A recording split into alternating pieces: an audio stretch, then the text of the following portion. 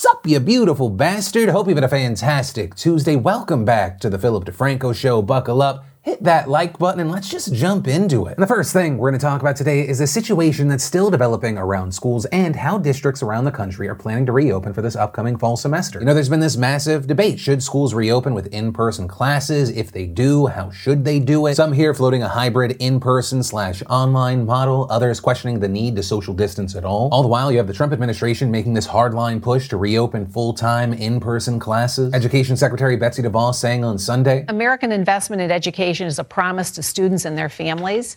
If schools aren't going to reopen and not fulfill that promise, they shouldn't get the funds. Then give it to the families to decide to go to a school that is going to meet that promise. Right, and that there has been a big hitting point, or what some would call a threat, in the last week from the Trump administration, that if schools decide to not fully reopen, they could lose funding. Though, we have also not seen the administration explain yet how they would actually do that. Also, of note here, you also had DeVos saying that there would be exceptions to the rule, and that, quote, where there are little flare-ups or hotspots that can be dealt with on a school-by-school or a case-by-case basis. However, the situation right now is we're seeing flare-ups all across the country. Right? I mean, just yesterday we mentioned COVID-19 cases are rising in 39 states. That's why you also have a lot of people wondering, well, should that exception actually be the rule right now? For example, we look at Florida, where on Sunday they reported 15,000 new coronavirus cases just that day. That notably is the biggest daily record reported by a state so far, but even leading into that, as cases were increasing, we saw Florida's education commissioner issuing an emergency order that states, upon reopening in August, all school boards and charter school governing boards must open brick and mortar schools at least 5 days per week for all students. We also saw Florida Governor Ron DeSantis say, I'm confident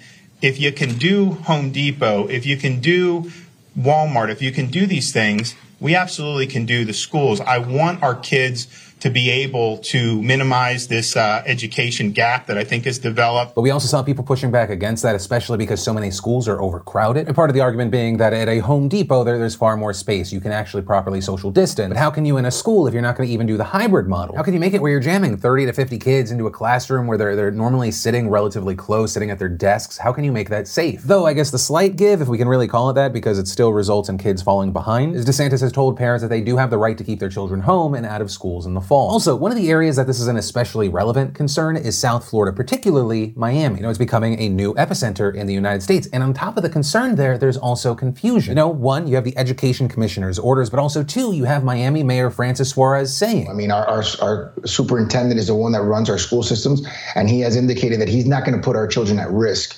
I know that, as you said, the education commissioner of the state of Florida has mandated that schools be open, but I'm not sure that our superintendent is in agreement with that. And certainly, not if it poses a risk to our children or to the parents who are teaching. And here, the Miami-Dade superintendent has said that the district will be guided by science, not politics. Also saying yesterday, if the conditions on August 24th are what they are today, it would be very difficult for us to reopen schools. But ultimately, what we are seeing right now is Miami-Dade does appear to be going with that 5-day-a-week in-person model, or at least in some cases, though, it is also allowing parents to choose an online option for their kids if they want. Also, while there's still a lot of confusion in Florida, yesterday we saw New York Governor Andrew Cuomo outlining a specific reopening plan for schools in the state. There, schools can only reopen for in-person classes if the region is in phase 4 and the daily infection rate is below 5% over a 14-day average. And that is incredibly notable because as long as New York doesn't see another swell in cases, that would actually include a large number of schools across the state. However, the big exception here is New York City itself, which isn't yet in phase 4. Though, regarding New York City, last week we did see Mayor Bill de Blasio proposing a blended learning plan, which would limit class size and contain a mix of remote and in-person learning. But as far as what classrooms would look like for schools that could potentially fully reopen, that plan includes face masks when social distancing is not possible, regular cleaning of classrooms, COVID-19 screenings, and contact tracing for anyone who gets infected, with schools also set to shut down if the infection level rises to 9% or more before the day they reopen. Those schools have until the end of the month to submit their individual reopening plans, and the state education department will then decide in the first week of August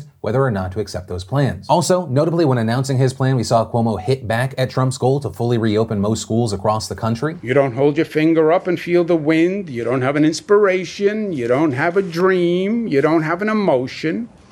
Look at the data. We test more. We have more data than any state. Look at the data. If you have the virus under control, reopen. If you don't have the virus under control, then you can't reopen, right? We're not going to use our children as the litmus test, and we're not going to put our children in a place where their health is endangered. It's that simple. Common sense and intelligence can still determine what we do, even in this crazy environment.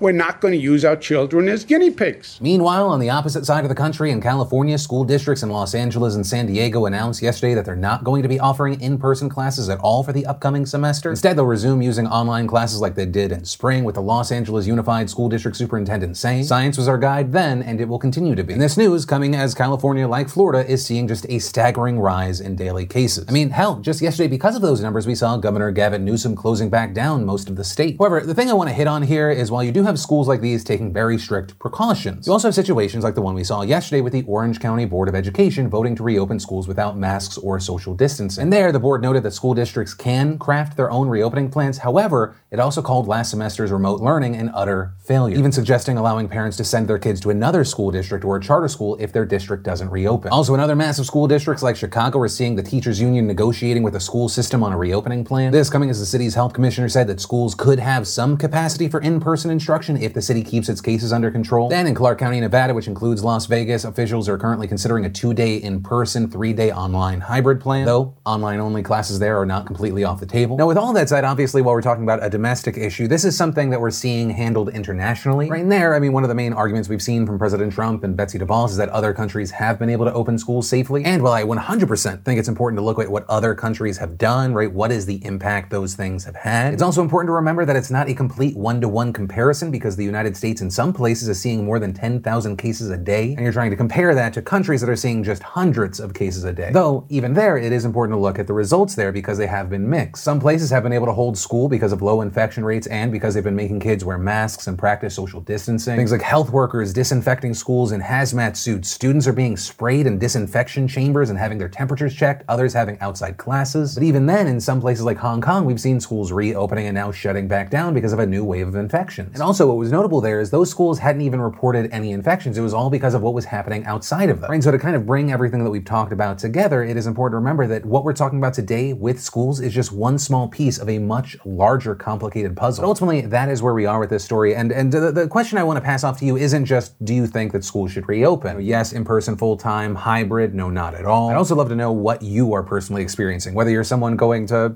high school or college right now, or you have a friend who is, or you have a kid who is. It's really fascinating to hear about those experiences because, I think that's the thing that's missing from a lot of stories, the human element. A lot of time when we're talking about something in the news, it's kind of just like, this is the data, these are the facts, but there are people living through this and feeling this in real time, and I think that's important to remember. And then let's talk about the completely non-controversial topic that people probably don't even have an opinion on: capital punishment. And the reason we're talking about this is this morning, the Trump administration carried out the first federal execution in 17 years. And that was the execution of a 47-year-old man by the name of Daniel Lewis Lee, who was convicted back in 1999 on 3 counts of murder in aid of racketeering. And that after he and another man killed a family of 3, including a child, in Arkansas as part of a broader plan to create a white supremacist community in the Pacific Northwest. And while he was convicted, he has also maintained his innocence. Now, all of that said, this death is incredibly significant because it is the first time that the federal government has used the death penalty since Attorney General Bill Barr announced that the Trump administration would resume the federal executions last summer. But it also comes after just a ton of legal whiplash, and a lot of this is centered around the fact that when Barr decided that he would resume federal executions, he also mandated that all the deaths be conducted via a single drug lethal injection known as pentobarbital. And with that, the Justice Department was initially set to execute the man who was killed today, as well as 4 others back in December and January, but that was blocked by U.S. District Judge Tanya Chutkan of the District of Columbia, who argued that using a single procedure for all federal executions violated the Federal Death Penalty Act, which requires federal executions to be carried out in a way prescribed by the state where the prisoner was convicted, or another state if that state does not have the death penalty. Right, and her argument there was that while lethal injection is the primary execution method in the United States, the type and number of drugs used vary by state. But what we ended up seeing happen is that in April, the D.C. Appeals Court struck down Chutkan's ruling, and then the Supreme Court declined to hear the case, thus allowing the executions to go forward. And so with that, the execution was rescheduled. It was set for yesterday, but that same day, Chutkan files another injunction seeking to block his execution, as well as 3 others planned for for this week. And they're arguing that before the inmates could be executed, legal challenges need to play out in court. This to determine if pentobarbital injections amount to cruel and unusual punishment and thus violate the Constitution. With Chutkan explaining in her ruling that people injected with this risk experiencing a flash pulmonary edema, which is the rapid buildup of fluid in the lungs that causes the feeling of drowning or asphyxiation, resulting in extreme pain, terror, and panic. With Chutkan also writing that the scientific evidence provided to the court overwhelmingly indicates that it is very likely to cause plaintiffs extreme pain and needless suffering during their execution. With her also going on to say that the evidence submitted by the inmates' experts showed that the majority of inmates executed in this manner suffered flash pulmonary edema during the procedure. Right, and so with this, the Justice Department quickly responds to the injunction, appealing both to the D.C. Circuit Court of Appeals and the Supreme Court, arguing that the preparations were already underway and that Chutkan's order served to, quote, scramble those plans with a meritless injunction. And so we ended up seeing at around 2 a.m. this morning, the Supreme Court issued an unsigned 5-4 opinion rejecting the last-minute legal bid and siding with the DOJ. And in that order, the court said that the 4 inmates on death row had virtually no chance in winning their argument that pentobarbital injections were a cruel and unusual punishment, with the court also claiming it had been used in over 100 executions without incident and that its use had been upheld by the Supreme Court last year, and going on to say that the inmates have not made the showing required to justify last-minute intervention by a federal court. But on the other side of this, you had the court's 4 liberal justices opposing the decision in 2 separate dissenting opinions. In the first, led by Justice Stephen Breyer, he raised broader questions about the constitutionality of capital punishment, arguing that the death penalty is often imposed arbitrarily and noting that the other man involved in the murders, who is considered more culpable, actually just received a life sentence. And in the other dissent, you had Justice Sonia Sotomayor condemning the rush to execute this man, writing, "The court forever deprives respondents of their ability to press a constitutional challenge to their lethal injections and